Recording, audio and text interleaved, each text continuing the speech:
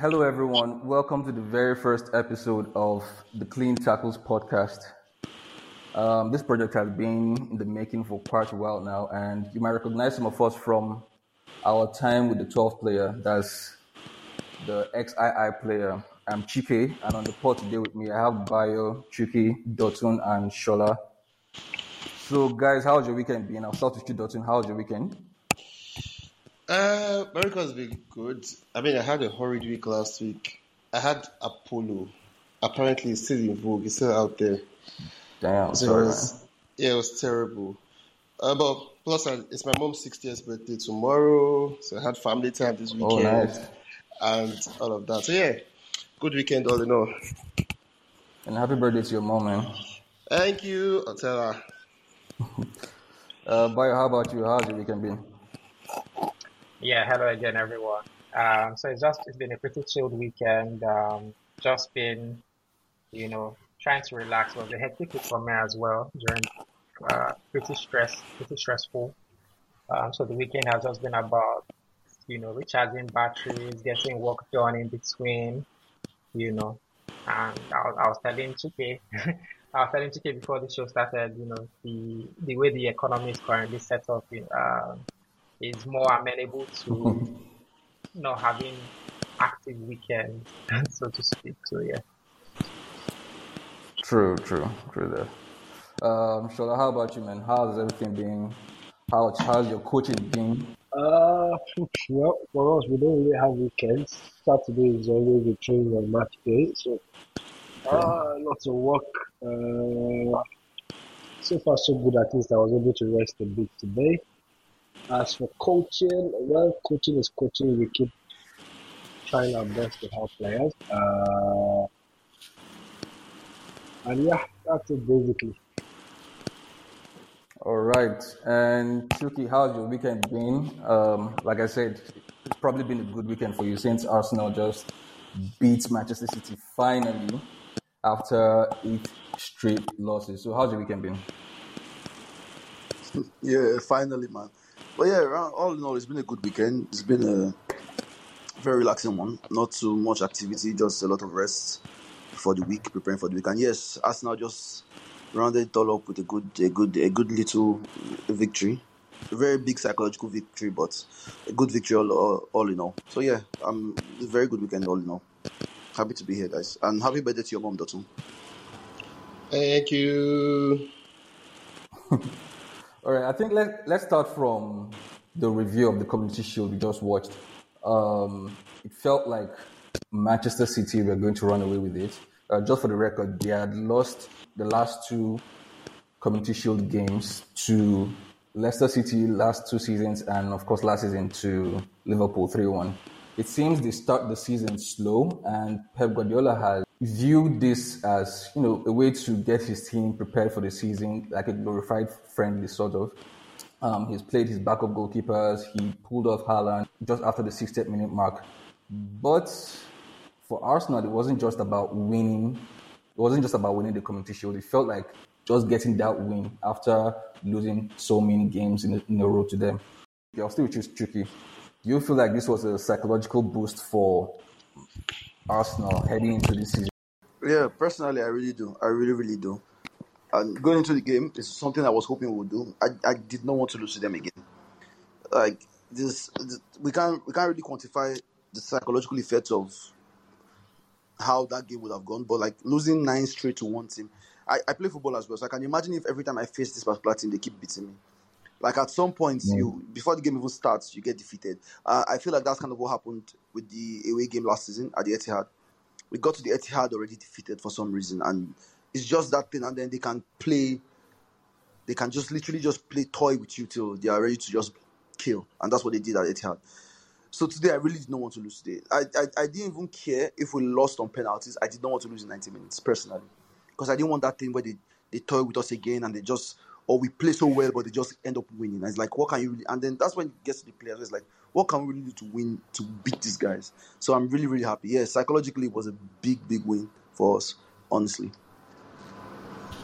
Okay. And Shola, over to you. Do you think there is a little bit of worry from what you saw from Manchester City. I mean, obviously they start the season slow, and there's no point overreacting to this loss. But it just feels like they don't have the same quality they had last season. Obviously, they lost Gundogan and Mahrez. There's talks of Bernardo Silva leaving, but they've not really brought in attacking players to make up for what they lost. I know they brought in Kovacic and they brought in Vardiol, but that's in defense, and Kovacic is a central midfielder. They've not really replaced the attacking output that Mahrez and Gundogan brought. And it showed today. Before De Bruyne came in, they looked a bit. I mean, they created chances, but they didn't look dangerous per se. So, do you think this is just a one-off, or do you think this might be a problem for them going into the season if they don't get replacements for those two guys? Well, at this point, their starting slow is deliberate. Basically, the way they periodize their fitness. And I remember speaking to a youth coach at Barcelona who knows Bonaventura, who is like the lead fitness trainer for Pep still. And yeah, it's a deliberate strategy by Pep to try to pick physically at maybe two-thirds through the season. So physically, there's always going to be some issues, and you could see them making a lot of early changes today, taking off Haaland and a few of the other guys because they know they are not going to be where they want to be physically. In terms of their squad depth, I think maybe it's not the same as last year. Like you mentioned, they've lost a few players, but I don't really see it as a big issue. For one, I think younger players like Cole Palmer are ready to step up if given the appropriate playing time. Two, between Alvarez and Haaland, they have a lot of options that they can go with. So, and then there's Foden who came on today, good, excellent receiving to beat. I can't remember who was pressing him, and that was what led to the Man City goal. So I believe they'll be fine on the overall. I still think they look like the strongest team in the Premier League. The Champions League is where it might be a little bit difficult since they don't have the same star power in attack as they did last year. But I think overall they'll be fine. Okay, so how about you, Dotun? What did you think about the game today? Do you feel like it was very important for Arsenal to get this win? And do you see them actually contending, or do you see them going all the way this season? Because there seems to be this optimism at the Emirates. Everyone feels like this is their time. So in my head, right, I feel like I think football is a different kettle of fish entirely, right? You can do the right things against one opponent, and against other opponents, it's not so good for you. Do you understand? So if over the course of the season you have to play 19 different opponents, home and away, and all of that, right? So if your team is set up deliberately, like City knew, Arsenal, City knew they're going to play this game a long time ago. The season was over, right? Looking at both of them's lineup, you could easily tell who took this game a lot more seriously than the other team, right? So I'm not reading too much meaning into this match. I think by week 5, week 6, we'll have like a clearer indication of the ability of both teams, right? I just feel like it's not a glorified friendly, but it's not the most competitive match either, right? It's just there is a tussle, winners of FA Cup versus winners of the Premier League, and let's go out there, let's give the fans a good show, and let's try and win something to kickstart our season. Like Chucky said earlier, right, for Arsenal, it's more of a psychological boost in the sense that these guys perennially get the better of them, right? And last season, despite the fact that there were a lot of points behind them, they still caught up with them, beat them home and away and all of that, right? So it's good for us now to have this. In terms of what he holds for the season ahead, I think that we might be jumping the gun. I don't think that there's anything that we've seen today that suggests that City will not be good enough or that Arsenal will win the league. I just think that today was just today, and in due time we'll be able to talk about that.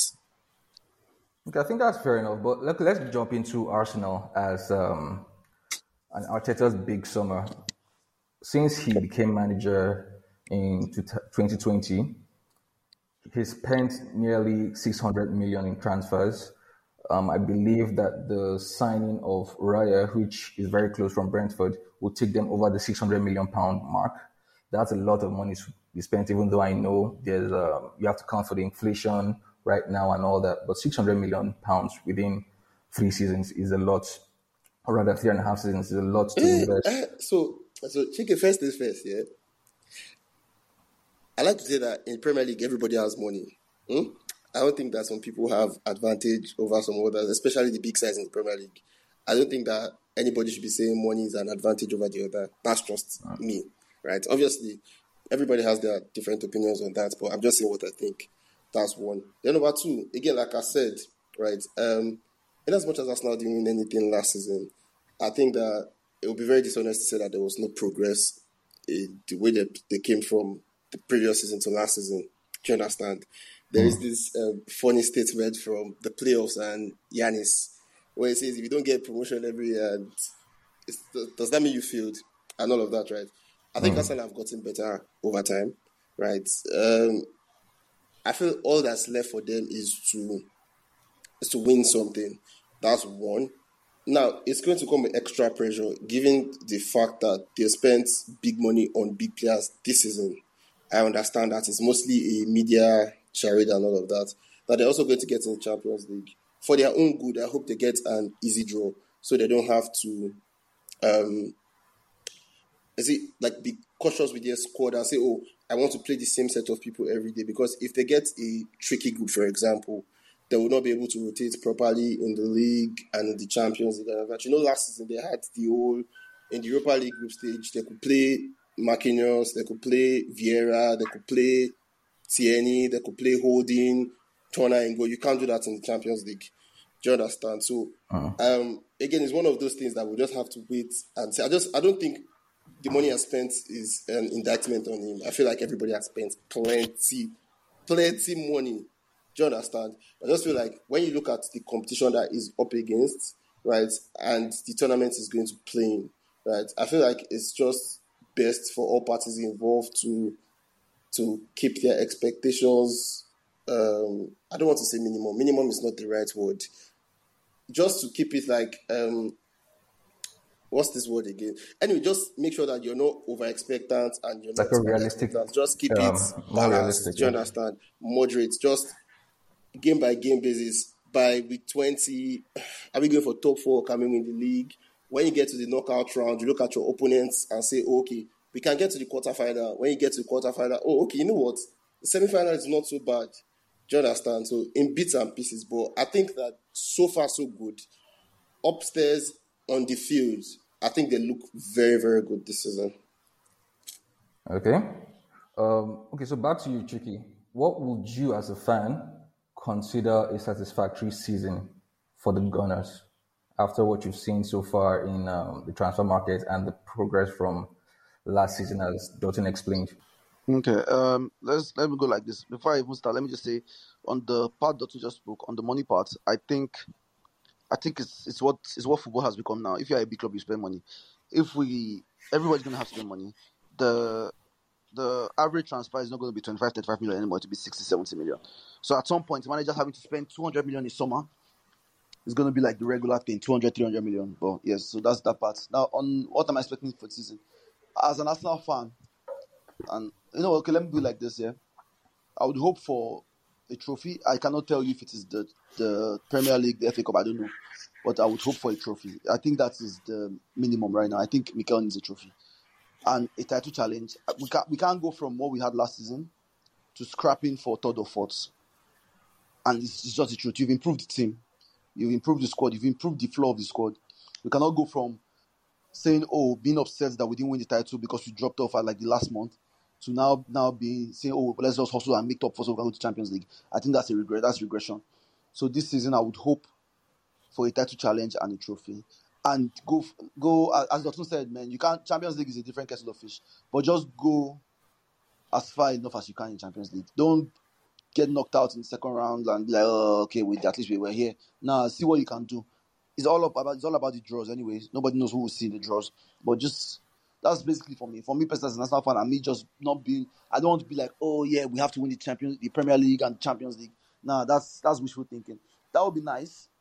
But honestly, if I'm just trying to be level-headed, it's give me a trophy, a title challenge, and do very well in Champions League, man. You are setting. It's not about now. Everything that's happening at Arsenal is not about right now. Yes, it looks like it's right now because of all the money that's been spent, but it's not about right now. The squad is young, the players are good, the manager is young. This is something that you are laying the foundation for. So just that's how I feel about it, man. Just give me a solid season that I'm proud of. Give me a trophy from somewhere.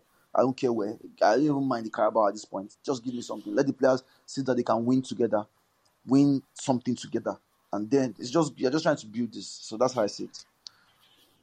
I think you made a very excellent point when you said what you're building is not for right now, it's for like the future. The squad age is very great. It's around 24, 25, thereabouts, and the manager is young.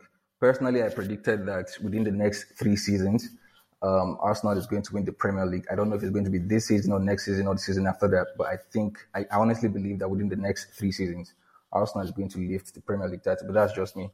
So I'll go to you, Bayo. Let's talk about other transfers. Manchester United just signed the striker Rasmus Højlund. Last season, they had troubles nailing down the striker. There was a problem with Cristiano Ronaldo. Obviously, we know what happened with Greenwood. There was a problem with Martial and his fitness. Valvekos was brought in midway through the season and he couldn't score a goal to save his life. I think he scored just 2 goals in over 20 games, if I believe. But they brought in a young guy, Rasmus Højlund. There was a lot of money spent on him, but he's a promising guy. I feel like a lot of unfair details have been put up about him, saying he had just 9 Serie A goals, which is very true. He had 9 Serie A goals, but he had 16 goals in all competitions last season at club level. And then for Denmark, he had 6 goals in 6 games. 22 goals for a 20-year-old is a very decent return. And as a Manchester United fan, what do you feel Rasmus Højlund will bring to Manchester United this season? Do they finally have their man? And should expectations be higher right now? So yeah, I've seen some fairly uneducated discourse around the Højlund signing by Manchester United. So one line that has been bandied about by UK journalists in particular is that he scored 9 goals in 32 Serie A appearances, right? But another way to look at it is to say on a per 90 basis, because he wasn't a regular starter for them until say after the World Cup, you know.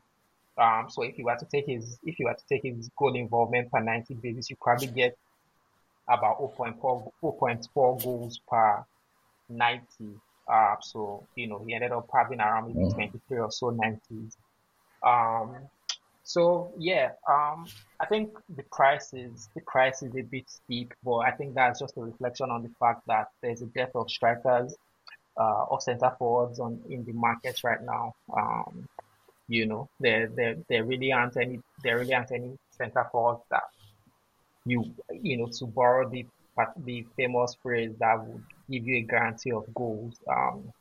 So there's Harry Kane, who is 30 with a year to run on his contract, and if anybody feels, I personally don't feel that spending £100 million in transfer fees and possibly another 30 million in wages every year. I personally don't think that's an approach anybody should be taking in transfers. But fair enough, if anybody is going to pay. So I can understand why United took that gamble. But excuse me. So what I'd say is I wouldn't necessarily say it fixes United's problems in the centre forward position, because obviously he's going to take time. He's had a short career so far. He's young. He's going to take time to settle in. He'll probably be eased into the team, and not just be thrown into the deep end. So it's probably something where United are taking a bet that this will begin to pay dividends in possibly the next 12 to 18 months.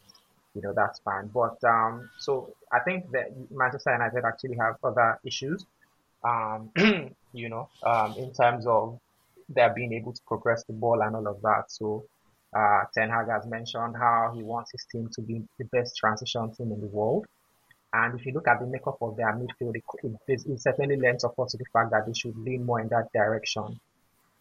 Because they have a central midfield trio who, you know, are not particularly great at receiving the ball under pressure. And so, and also, if you look at the right side of their defense with Wan-Bissaka and Varane, in terms of progressing the ball into midfield consistently. So I think these are areas where, how they fare or how Ten Hag is able to adapt, how the team plays or the team style around these issues are basically going to have more of an impact on how well their season turns out, than, how well Rasmus Højlund ends up doing, in this season in particular.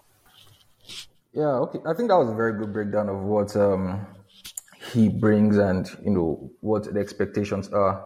Dawson, how about you? I know you have very strong takes about what he brings to Manchester United. I know Bayer is a big fan of him, of Oilon and all of that, right? And from what I've seen, right, if United manage to harness his talents properly, we might have a striker situation sorted out for a very long time, right? Going into the season, I felt that United had to replace a couple of people in what looked like starting team from last season, so as to progress, right? And I had them in a scale of preference, right? I wanted a goalkeeper first, a central midfielder next, then a striker. And the reason was because of what Bayer just explained, in the sense that United have had problems in bringing the ball out from the back and all of that. Now, if you have problems in bringing the ball out of the back, it's going to be very, very difficult to sustain attacks. Now, if you cannot sustain your attacks, if you cannot play the majority of the game against majority opponents in their final third, right, you would have a situation where your striker will have to do it on his own, right? Mostly create something out of nothing, mostly score what he should not score, and all of that. Do you understand? You end up blaming your striker when you've given him nothing to feed on. And that's why I didn't want a striker first. I didn't think it made any sense to bring in a striker to come and abuse the striker, and especially with all these, I like what Bayer said earlier, uneducated discourse and all of that, right? I'll prefer a scenario whereby you bring in people and you give them the platform to flourish. Do you understand? So Yeah. I've seen what he can do, right? My favorite attribute of him is he attack space. United have not had a striker that attack space in a very, very long time, right? We've had people that prefer ball to their feet. People Rashford likes to come in behind, but that's not what I mean by attack space. I mean attack crosses, right? Attack rebounds and all of that, right? So you see crosses and somebody stealing in between the right back and the right centre back. You see someone stealing in between both centre backs to get an unorthodox finish or whatnot, like proper crude striker, if you understand what I mean. Eh?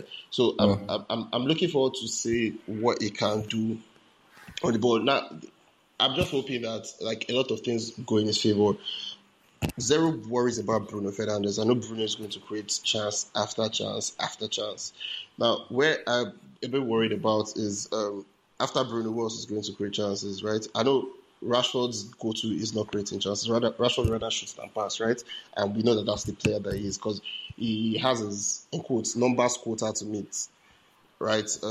Anthony too did not cover himself with glory in terms of creating chances.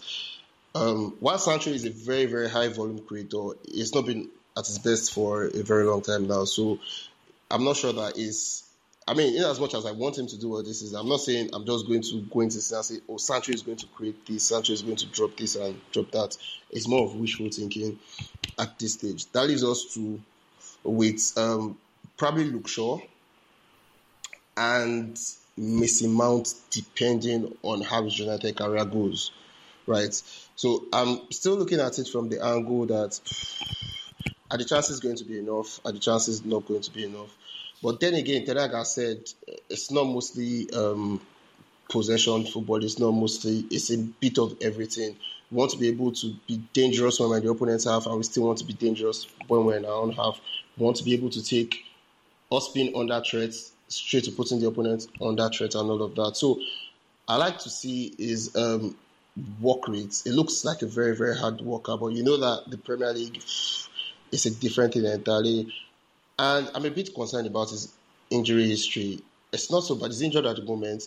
It's not so bad. But then again, if you switch up intensity for players, right, for someone that is 20 and he has had, I think, 2 or 3 injuries in the last 2 years and whatnot, and you make him like starting centre forward for a club that will need him almost more often than not, right? It's either here or there. But I'm hoping that he gets the platform to perform. That's just what I want. So if he's good, let's say that he's good. If he's not good, let's say that he's not good. I don't want a situation whereby if he goes after like 3 years, everybody now starts saying they did not give him the chance to this. I want to see him play to his potential. That's what's important to me. Yeah. All right. I'll go to you, Shola. Let's talk about Chelsea. The incomings and the outgoings over the past 12 months have been something else. There have been, I don't know, probably over 60 players in and out. They might have signed me. I don't know. I have to check with my agent. That's how bad it is. And they're still signing more players. Caicedo is on their list. From a coaching perspective, do you think that this is a bad idea to mess with the team chemistry, the locker room dynamics, everything on such a large scale? It's a very interesting one. Generally, though, pattern in recent years have shown that when a club makes too many transfers in a short period of time, I'm trying to remember the exact data, but managers, whether clubs make a specific number of changes, both outgoings and incomings, in a short period of time, they don't last more than 5.5 months after the season starts.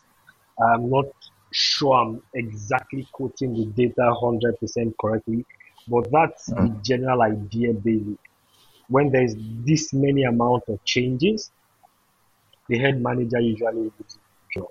And it's not necessarily because the manager is doing a bad job. It's just a natural consequence of making a lot of changes. Yeah. The team has to go through stages of development that mean they are going to find it very difficult to get consistent results.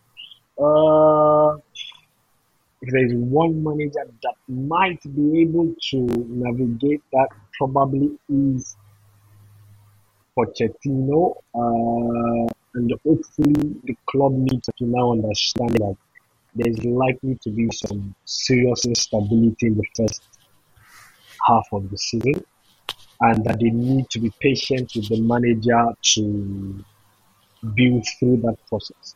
But at the same time, if you are lucky and they have a good start in terms of results, they might be able to ride on that wave to try to grind out results without necessarily playing well. So for me, I think it's two things to summarize basically. It's dangerous because teams usually become very inconsistent when they sign or sell a lot of players. So I think it makes sense for the team to be very pragmatic with their approach to games. Instead of trying to build a team that plays well, I think they have to optimize their performance to get results rather than trying to perform well, basically. Okay, still sticking with you, Shola. For Liverpool, they've undergone something similar, but just in a specific unit in their team.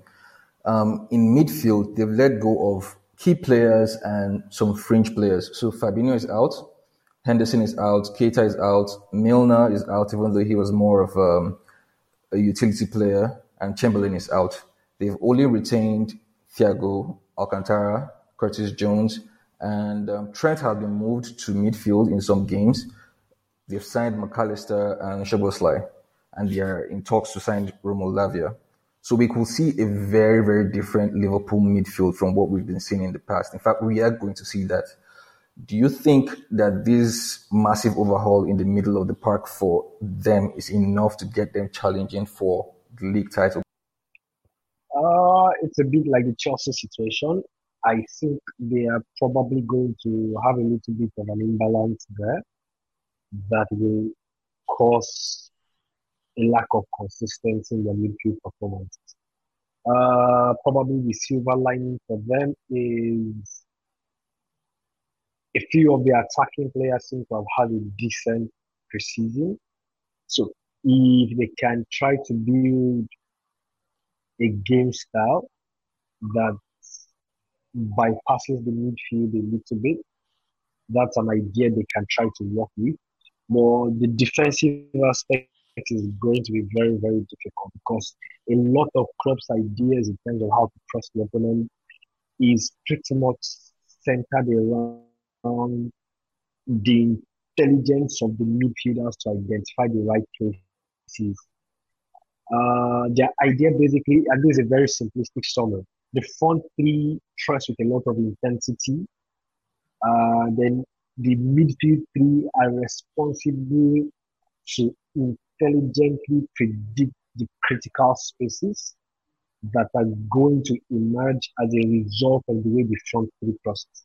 So if the midfield is not properly in sync and properly understanding of what the manager wants, it might be difficult for them to sustain a good pressing game in the first half of the season. Uh, do I think they have enough firepower up front? I think they have enough stability in defense, although it would have been better if they could land somebody like Gavadio that went over to Manchester City to kind of bolster them and make them solid. So it's going to be a team that probably is going to score a lot of goals, but also concede a lot of goals because of the consistency they are likely to have in it. All right. How about you, Bayo? What do you think about the changes to Liverpool's midfield? What do you think? What do you expect from them this season? Do you think it's enough to make up for the errors of last season? I mean, finishing in a Europa League spot is something that we've not seen from Liverpool for a very long time. So, what most people would hold responsible for the collapse in Liverpool's form last season was also the collapsing form of their midfield. And it just basically came down to identifying the right moment to make changes and regenerate midfield, regenerate certain parts of the team, just to keep the team ticking over. So Henderson has left Saudi Arabia this season. Fabinho has done so as well. I don't believe anyone it's probable that even the Liverpool recruitment team and club didn't plan for that, but they had already put plans in place to make those changes. And if you remember, when Liverpool peaked, or as they approached their peak, they had this midfield of Henderson, Wijnaldum, and Fabinho, that were just basically, and I think at some point Emre Can as well. They didn't really have so much in terms of creative responsibility. It was just mainly like a defensive tool, right? In terms of just winning the ball and recycling it. But the profiles that they've gone for this time are different in terms of Alexis McAllister, who is like a shuttler, like a hybrid between an 8 and a 10. He's pretty active off the ball. And, also Dominic Szoboszlai, who is also more of a 10. He's got great shooting technique. And, he definitely has an eye for goal. So that's definitely a change in approach. And he also signals possibly a change in the way Klopp is going to set up his team. So I think someone mentioned how Trent has been moved into midfield and all of that. But I mean, even if he's playing from right back, it's likely that he would still take up positions in midfield to help progress the ball and access areas where, he can deliver. He can deliver crosses, or balls into the box. But I just also wanted to say that, like the whole Liverpool thing, it ties up. I just wanted to use it, to tie up a few of the things we've discussed as well. in terms of spending, like we referenced Arsenal spending 600 million, so far under Arteta. And that's definitely a sign of ambition. But I also wanted to say in terms of expectation, right? While Pep Guardiola's Manchester City is around, there is only so much anybody can say, you're trying to achieve in terms of targets. I want to win this cup. I want to win the league and all of that. Point. Very fair point. They are so far ahead in terms of consistency, in terms of flexibility, right? In terms of depth, squad depth, that everybody is playing catch up. And that's basically what Arsenal are trying to do now. They're trying to catch up with a team who put all the right building blocks in place about 4 or 5 years ago. And now every summer, all they do is they rake in transfer income from selling players who they've identified is the right time to let go of. And then they are able to dedicate whatever fund. So if you're saying that every team has 100 million or 200 million to spend every summer, right?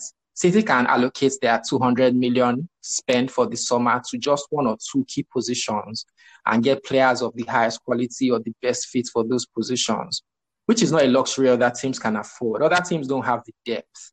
And so with that 200 million that Pep has to spend, guys like Ten Hag and Arteta are probably trying to fill like 3 or 4 or maybe even 5 squad places, And what you need to understand is that it's not sustainable to spend 250, 300 million every summer unless you're an oil state or an oil-backed, you're a club that is backed by an oil state.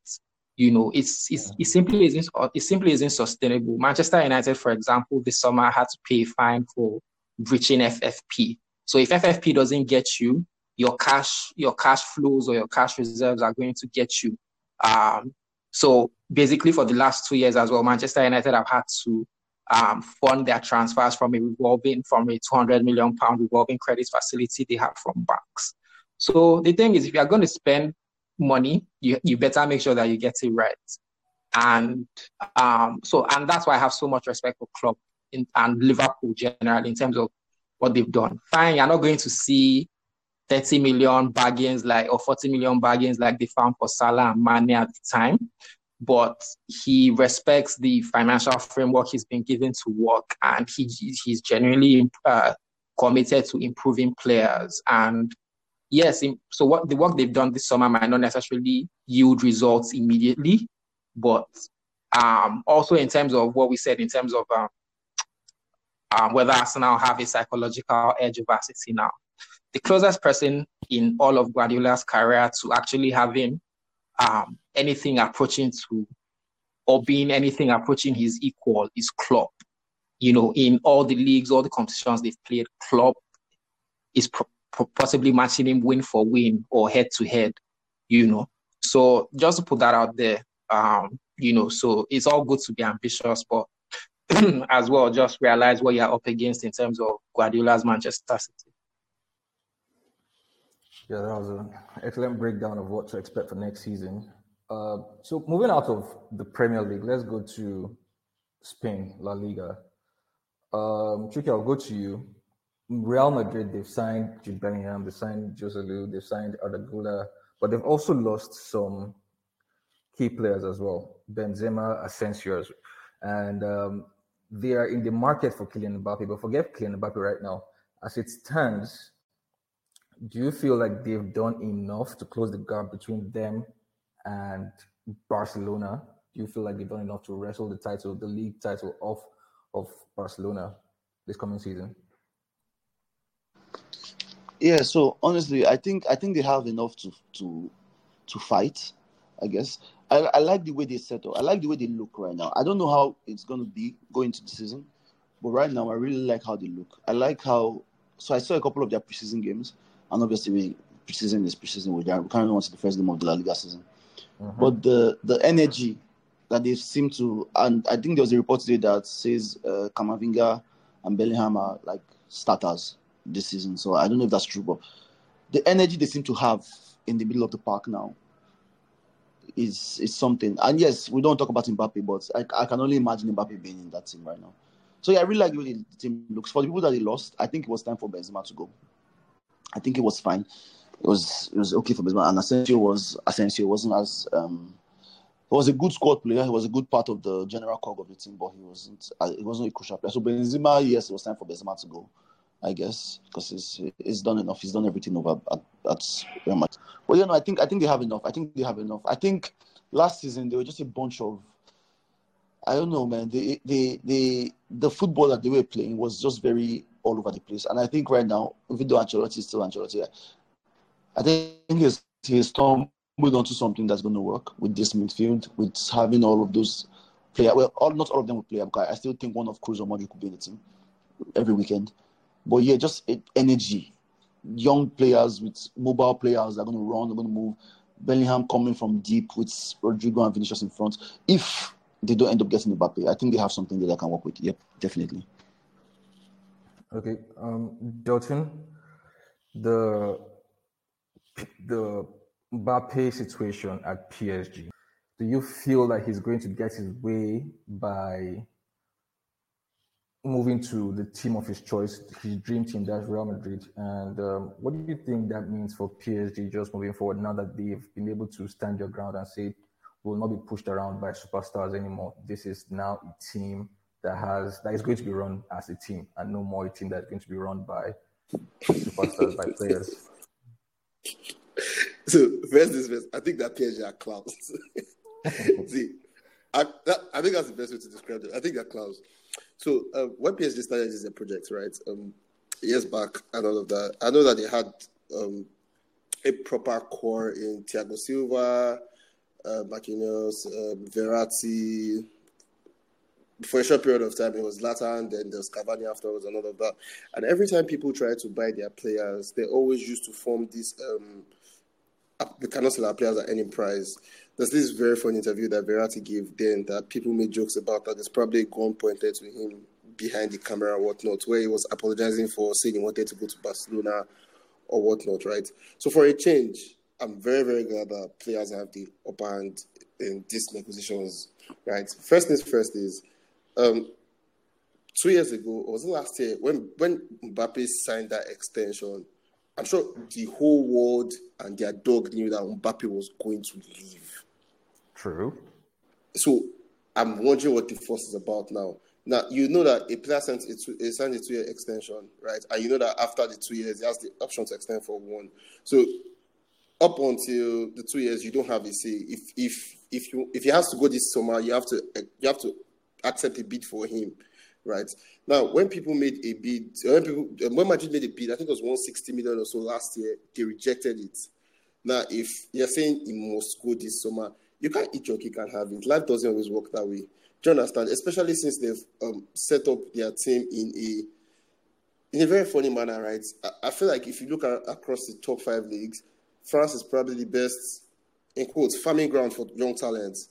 PSG will overlook all the talents there. They'll go abroad and buy players that are not even as good as the talents that they have back in France in the name of they want to be a mega club or whatnot. I think they've invested poorly in the last 5-6 years. If you look at their starting lineup now, including Mbappe, right? There may be Mbappe, Neymar, okay, Verratti is still there, and Marquinhos, Donnarumma. I think that's all. If you look at, there's Hakimi right back. Yeah. Now, most of these guys that I've even called, right, the fact that they've been playing in French league for this long, they know that 9 times out of 10 they'll win the league. They know that they'll probably get to knockout stage in Champions League. The fact that there's no even competition doesn't push them anymore. A lot of them have they've regressed, right? What we saw from Neymar last season is not what we used to. Same thing with, I don't even know if Marquinhos is a good defender again, or if Donnarumma is still a good goalkeeper. You just know that, PSG won. Oh, okay, fine, PSG won. So I'm just happy that like their bad work, their bad foundation has caught up with them. Now they have to go back, think properly, make proper plans, and invest going forward.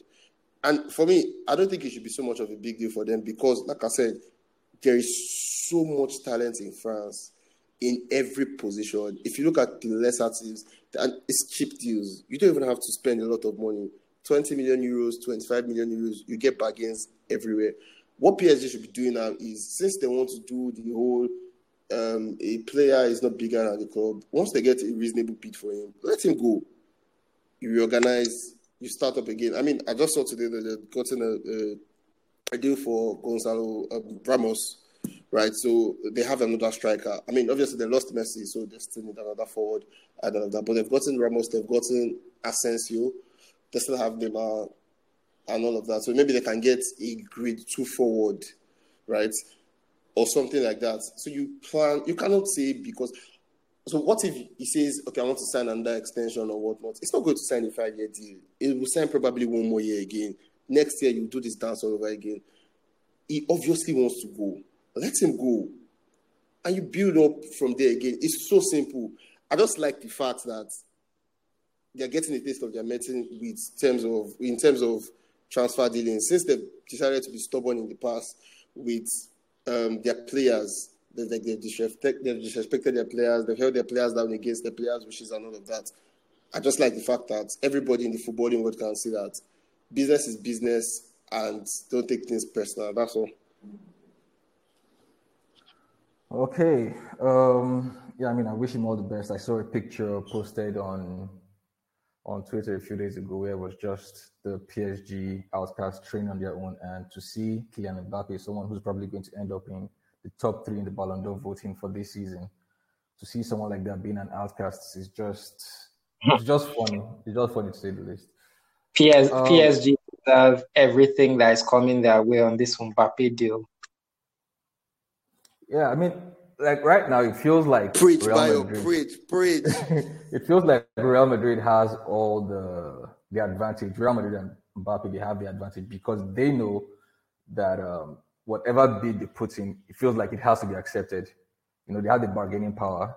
So whatever bid they put in, it has to be accepted because the guy only wants to play for one team, and that's Real Madrid. So it feels like they're just going to take their time, and PSG is going to. I feel like they're going to sell him at the end of by the end of this window, but it's not going to be at the amount that they want. But yeah, because think about it. Think about it like this. If you're Madrid, do you go in now for Mbappe? No. You wait till the last week of the window. Exactly. You have nothing to lose. You just wait till the last week of the window. Like they've gotten Gonzalo Ramos. Basically, they've replaced the entire front line. Dembele is there now. There's literally nowhere they want with the wage that he's on. Yeah, I forgot Dembele. They've literally replaced the entire front line. I don't even know how they fit in the manner, but I'm sure they'll find a way. But they've done all of this. There's no reason to. If I'm Madrid, I'm waiting till literally the last 3 days of the window. I don't have to run. I don't have to rush. I didn't plan to get in this season anyway. This is a woof. Yeah, so let me just remind you of when Barcelona were trying to sign Thiago Silva, and El Nassr threatened Barcelona and said if they trigger Thiago Silva's release clause, PSG would trigger Messi's release clause. This was in 2014, 2015. Do you know how lazy you have to be protecting your players like that instead of keeping them in an enabling environment? They feel like money can do everything. So I'm so happy. That's what I was going to go to. Honestly, I felt like when we're talking about how they've been run like a club run. Basically, it looks like it's been run with ego, like a child is running the club. That's basically how it looks like. So it's just funny to see them going through this now. So that'll be it for the first part of this show. The second part of this show will start soon, and we'll talk about the Nigerian topics, the Falcons, and the Nigerian players that made the moves over this summer.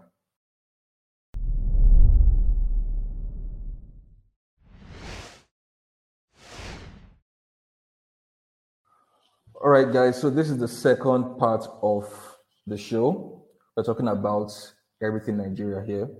So we'll call this the Eagles Watch. Talk about the Eagles, talk about the Falcons. Right now, and for most of the people that are going to listen to this podcast, they're going to listen to it after the round of 16 game against England.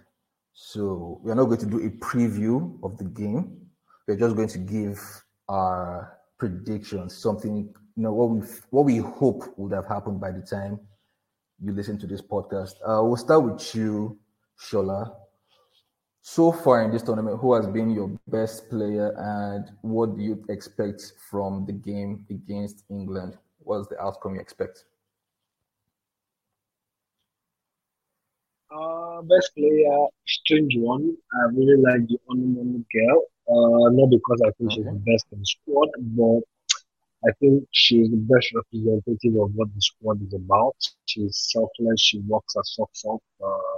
She's willing to defend in strange places, even when she Mm. plays as the center. And I think that's kind of the image of the squad in the mind of the manager. And she, for me, epitomizes that. In terms of predictions for tomorrow, hoping for a one nil win for Nigeria. Interesting. Interesting. Chiki, what about you? Who has been your best player, and what do you think is going to happen against England? Okay, so my best player so far from us, I won't lie. I'm trying to remember her name now. Is the midfielder. I think she wears number 7. But yeah, And it is Spain. every game I've watched, she just kind of stands out for the Falcons. Every single game, she just stands out. Who, It's Tony still a bit Payne or rough around who? the edges, but there's so much to work with her. But yeah, so that's been my standout player of the tournament. It's been her for us, I guess. Sorry. I said, was it Tony Payne? Oh yes, Payne. Yes, Tony Payne. Yes. Oh, seems we've lost Chucky there. Okay, we'll go to Bio. Bio, who has been your best player in this tournament so far, and what do you think is going to happen against England? Oh dear. So I must confess, I haven't seen a single minute, not even in terms of highlights of the Wow. Women's World Cup.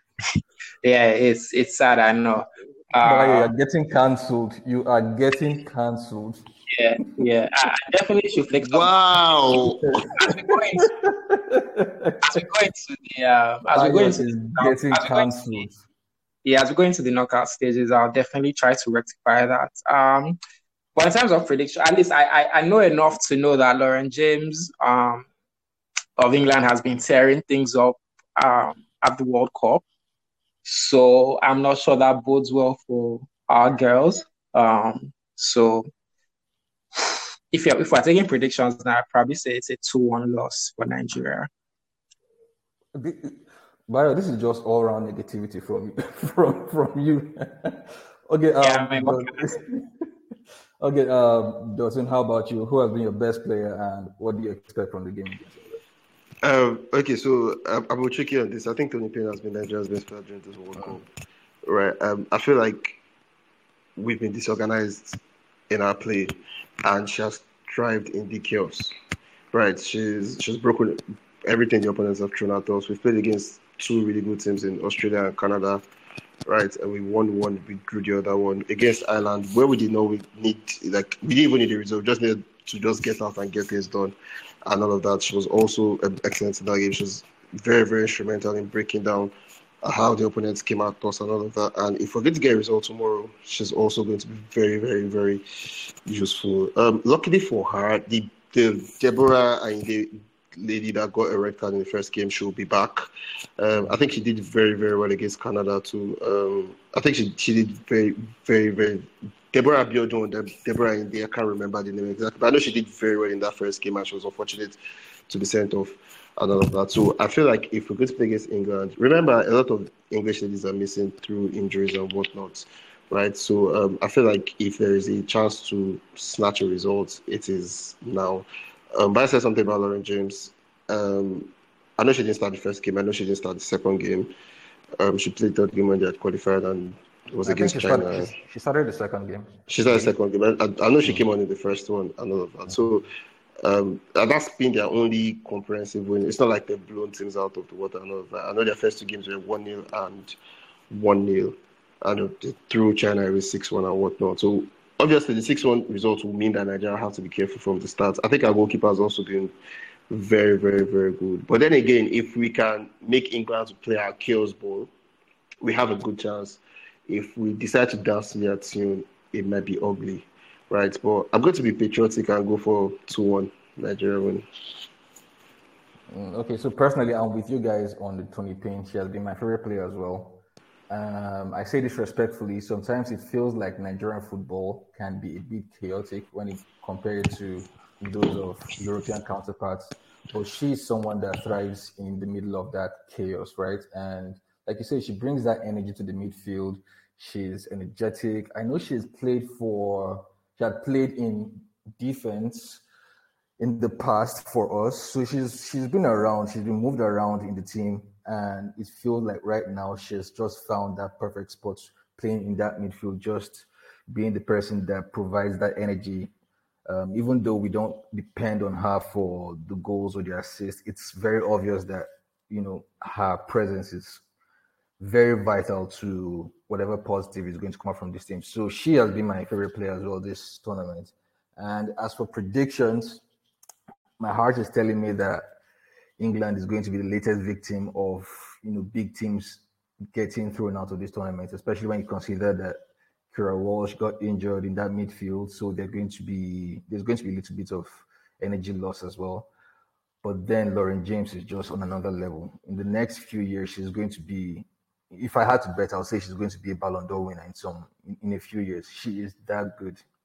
She is like the future of English football, and coming against that sort of talent is going to be a huge test for us. So while my heart is telling me that we are going to win 2-1, my head is telling me that we are going to lose. It's a bit of a conflict. I'll stick with my heart and say a 2-1 win for the Falcons. Going over to the Eagles watch, we're going to talk about the players that have moved, the Nigerian players that have moved in this transfer window. Now, with the AFCON set to take place next year, this window is very important for African players. But Nigerian players, for us, we are very particular about the players that move in this window because we feel that getting game time at top clubs, or rather at the top level, is very important because that will translate to, the good of the Super Eagles team ahead of the tournament. So right now, I want us to discuss the players that have moved and the players that we feel should move. Personally, I think Ndidi and Iheanacho are too good for the championship, but that's just me. I feel like they're too good for the championship. I would like it if they move. But right now, it feels like the noise around them has quieted down over the past few weeks. There are no suitors who are going in very aggressively for them. But I'd like to know, who are the players that you guys feel should move in this window? Which Nigerian players, to be specific? I'll start with you, Shola. I believe you've mentioned the two key ones. Especially, obviously, maybe for the last few years, he's gotten some offers that he refused, mostly because he was schooling in Leicester. But I think he's done with that now, and I think there's no better chance for him to look for new opportunities than now. I think Leicester wants to keep them because they want to try to make a comeback immediately. It'll be interesting. I think he can, if his agents and he are really looking for it, I think he can find opportunities a bit easy. For Kelechi here, I'm sure it's a bit more better for him to stay in Leicester if he will be guaranteed some playing time. Yeah, that will be the two clear ones for me. Who else? Almost every other person is getting game time. Some have recently moved already. So yeah, Ndidi and Nia, I'm sure possibly likely to for me. How about you, Bayo? Do you feel those are the two players, or do you have someone else in mind who you feel should move in this window?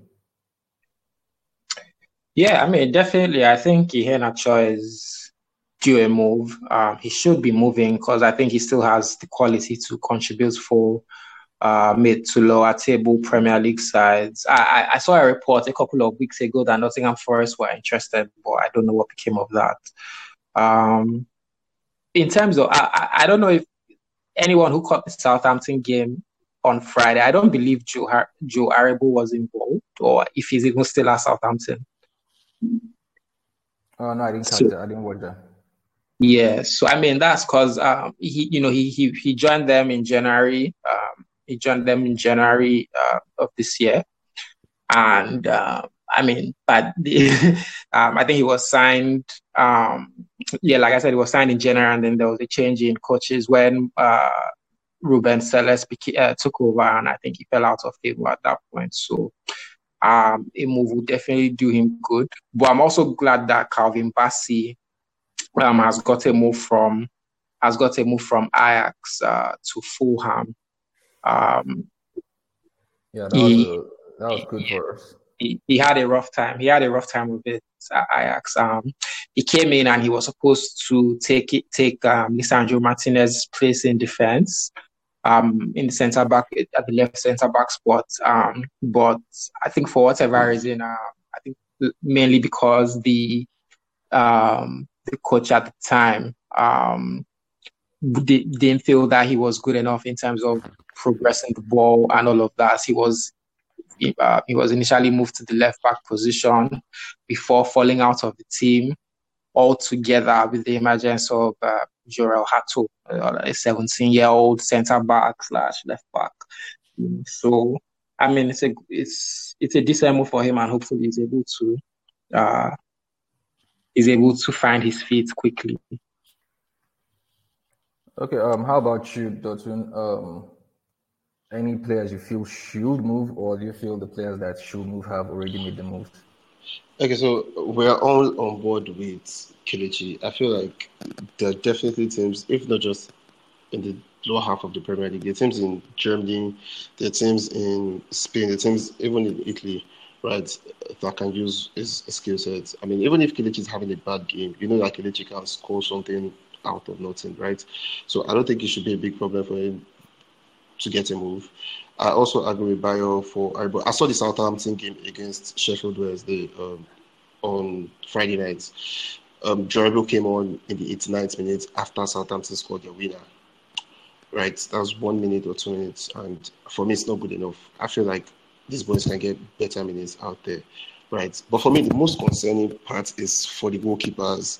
I think it's very, very, very disappointing that goalkeepers that we have in the Super Eagles are at mostly unknown clubs, right? I feel like we should be doing better in that aspect, right?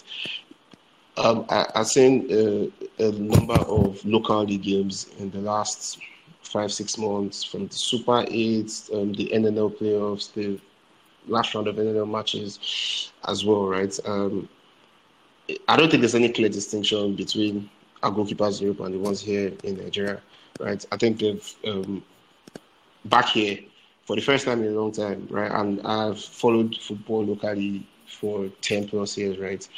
I'm seeing attention to details in what the goalkeepers do now, right? From command of the area and set pieces. It's not just shouting. When I used to play ball, it's just shouts they used to shout.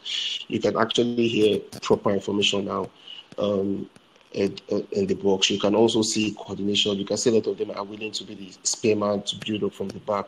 And that's in Nigeria here, right? So I don't see any reason why we cannot call up one or two as some form of encouragement, right? I know the goalkeeper at Remo Stars is very, very good, right? I also know that the goalkeeper at is it Katsina United or so. I'm not sure of the other team, but I know the one at Remo Stars is very, very, very good, right? So when you consider the fact that Uzor is in Otelo, what's the name of that team again? Maduka Okoye is in, I think, Watford as the substitute goalkeeper or Torres goalkeeper. It's not good enough. It's not good enough. Definitely, we should not be rewarding all these people that don't want to play. If you want to be Super Eagles #1, go somewhere good and be first choice, right? So that's one thing I'm worried about. Then number 2 is Samuel Kalu. Samuel Kalu is doing well for himself at Bordeaux, right? I don't know who advised him. Maybe it's the allure of the Premier League. I want to play in England. Then he went to Watford, and Watford got relegated, right? And somehow is still stuck in the Championship. I feel like it's better than the Championship, right? This is an electrifying winger. This is somebody that is quick, is skillful, and he has a main shot on him. We saw what he was doing in France, right? Yeah. His agents should get to work. Germany is if you go to Germany as an attacker, except you are Odoi, except you're Callum Hudson-Odoi. If you go to Germany, you play ball. You will play ball. So you go there, you rejuvenate yourself to some extent, and you can even get like a better deal, right? So apart from the Ndidi, Kelechi, and Aribo that you guys touched on earlier, so for me it's also Samuel Kalu as well as the goalkeepers. Okay. Yeah, sorry, Chiki, I just want to make a correction. Yeah, so I think Joe Aribo actually moved to Southampton in the summer, not in January. So so that's about 3 coaches he went through, during the season. Yeah, nice catch.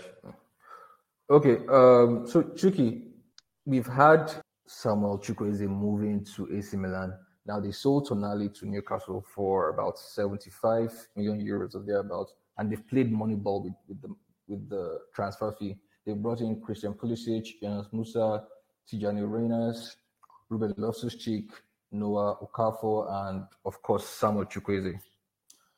Do you think that this addition is enough to get them the Scudetto ahead of Victor Osimhen and his Napoli teammates? So, the Scudetto, no, I do not. Except they surprise me. I will be very surprised if they do. But I really like these additions. I really, really do.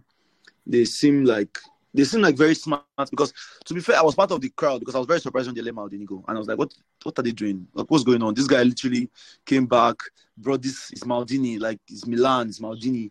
And then they let him go. So I was very surprised. Like, what exactly is the plan? And then they sold Tonali. I was like, And the report was like he didn't want to go, but the club needed him to go. I was just like, it felt like they were a mess. That's what it felt like. But then they started making the signings. And all of them just seemed smart. All young players, all exciting young players with high skill. None of them are their pick yet. All of them these are all free pick players. Getting Musa in midfield is brilliant. Getting Chukwueze is smart because Milan has had a problem with their right side. The right wing hasn't seemed like Leo has been doing things on the left, but they seem to just keep rolling the dice on who will play on the right because they don't have one person to make that position on their own. So they just have a bunch of smart signings. So I'm very intrigued with what they're going to do this season. Do I think they are ready to go for a Scudetto push? No, not at all. I don't think the team, they still don't have the goals. I don't think it can. I don't see where it comes from. So I don't think they signed Noah Okafor, and while he's not one of the best signings one of the best strikers in Europe right now, but he's someone who is promising, like you said. He's all promise. That's the thing. They all have promise, but you're going against proven. And promise against proven is always like you have everything has to go in your favor. Literally, they have to have. We'll watch it and see what happens. So I guess we'll see. But I don't have them going for a Scudetto push, but I have them as serious candidates for the top 4. As in, I think they have the players, and I think they'll play exciting football. So it's guys to see. Sorry, before I just wanted to add something. You guys mentioned a bunch of people before about who you wanted to move. Nigeria player, and nobody mentioned somebody that I thought someone would mention. And for me, it's Emmanuel Dennis. I think he's very unserious, but I think he needs to move to a club where a lot more is demanded from him. At Forest, he's like one of like 7 possible attackers that they have or strikers that they have. So I don't know how he's going to get game time there. But I think he needs to move. I think that we talked about some people not wanting to go to a lower level or not. I think he needs to go to the championship. I think he needs to go to a club where he's the man, or he's one of them, where he has to play and fight for the club. And I think he's been too casual at Forest. I think he's just been collecting his money and is fine with it. And I think that's a lot of talent in that player for that. And someone I'm very happy moved is Boniface at Leverkusen. That's a move I'm very, very excited for, because working with someone like Alonso, the way Leverkusen played last season, and having him as I think he already scored in their preseason game, and excited to watch it. So that's a few days ago. Yeah, that's that. And just tying it with what you said about Emmanuel Dennis. Emmanuel Dennis is someone who might actually lose his place in the Eagles to a Boniface, because like you said, I was going to say that, bro. You're talking about someone that they don't even rate. You're right. That's my point. And it's because of how his career has gone. It looks like he's just playing for a check. Which Igalo told us is nothing wrong with playing for a check. But he's just... And then if the reports are right and Spurs gets gifts, and those are 2 players with massive upside playing regular in top 5 leagues, like, come on, what are you doing at Forest, man? Baya, how do we say that thing again? You know if you break person when they pretend to sleep. Dennis wants to sleep. Just leave him alone. Okay, guys. You touched on playing for passion and playing for money and everything. So I think we'll end this with that question. Right now, Al Hilal, that's the team that signed Koulibaly, Malcolm, Ruben Neves, and Milinkovic Savic.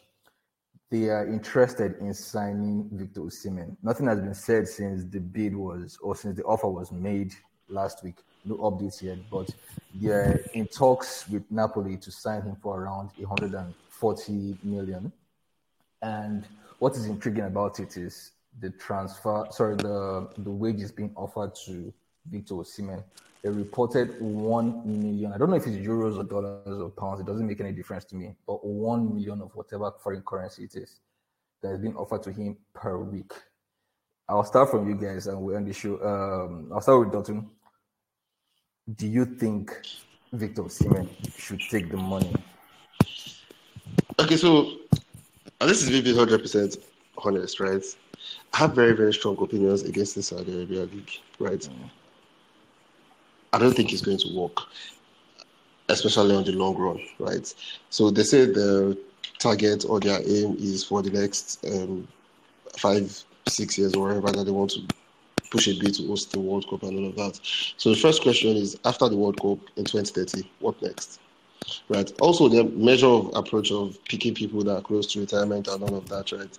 I also don't think it's sustainable in the sense that after a period of time, right, these guys are going to be worn out and you have to buy like another sense big money because you have to use the money to entice them anyway, right? So I don't think it's sustainable. I mean, if you look at all the players that have gone to Saudi Arabia, I cannot remember everybody, but there are probably only 2 people that I've seen, and I'm like, why'd you go there, right? And the 2 of them are Milinkovic Savic, right, and Ruben Neves. Now, Neves is easy for me, right? Neves left Porto at 19 to go to Championship with Wolves, right? He has made a move for money before, so I'm not exactly surprised. But with Savic, 2-3 years ago, you were priced at 100 million. Everybody wanted you and all of that. Now you're going to Saudi Arabia for 40 million, right? It's a bit puzzling. But for the rest of them, they're towards the end of their career and whatnot. And that's why I feel like no matter the type of offer that they've given Mbappe and Osimhen, which is the person in question now, the reason why both of them have not accepted that type of offer is because it's still not a proper league yet, right? These guys are close to the top of the food chain in European football. I don't think there's anybody that's close to the top of the food chain in European football that will want to dip and go to Saudi Arabia, right? Because they feel like it's when, like, you know what, I've had my time under the sun. Let me just go and rest. People like Firmino, people like Fabinho, Henderson, to that extent, Mane and co, right? I've done a bit here. Now, for Mbappe and Osimhen, it's almost like we're just starting. Mbappe is 25, Osimhen is 26 or so, right? These guys are just starting. And 2 years ago, if you're calling best strikers in the world, you will not call Osimhen. Now, if you're calling the best strikers in the world, Osimhen is right there with the best. Do you understand? So, in as much as the money is a lot, sometimes it's not all about the money, right? Even in my professional field, you see people that go up and down, and like, you know what? I work at this place for lower pay. I take a pay cut and work at maybe a better grade or a better level or a better institution. Right, people do it all the time. So the allure of playing in under the floodlights, you play Champions League, you play in most watch leagues and all of that, it will still be an influencing, like it will still be an influence on your decision making. So as far as I'm concerned, the only reason why Osimhen has not taken that deal yet is because it's Saudi. It was Chelsea that gave him that deal. I mean, obviously. Gone and all of that, right? So again, it's one of those things where we'll have to watch and see. I feel like there are too many things that are wrong with the whole experience and all that. Maybe another day we'll touch down on that, so we don't want much time and all that. But that's just my own sincere thoughts. The people at the top of European football will not go to Saudi Arabia. How about you, Bayo? What do you think? Should Osimhen take the money or should he stick with Napoli? Yeah, so I mean, it's just like Dotson said, and just like, what I said at the beginning of the show, in terms of the absolute scarcity of established or proven center forwards in the European game right now. Currently, in terms of center forwards, you'd expect to be making a move within the next 2 years. Osimhen is at the top of that, So if Kane ends up going for 100 million, whether it's pounds or euros this summer, you can expect that Osimhen will probably be going for a bit over that within the next year or two. So he has a legacy. He has a shot at actually making a legacy for himself, in terms of the great African players. And mind you, he's sort of a late bloomer as well, Yeah. Or maybe you could say maybe, but this is the exact time where, at this point, like guys like Salah, Drogba were in their peak or approaching their peak, and he's been in the consciousness of many for about 2-3 years now since he was at Lille, but he has everybody's attention now, and I think it would just be a waste for him to go to Saudi Arabia. But you never know how it goes. You never know what the thinking is in things like this. And something else I picked up from what Dotto said. I don't know, whether to be angry or sad when you have guys like Milinkovic-Savic, who in their mid-20s, were being priced at ridiculous amounts by their club owners. Lazio talking about anyone who wants to sign SMS would have to pay 100 million euros. You also had Verratti. I think that was probably about 2016, 2017 when Barcelona were seriously interested in signing him.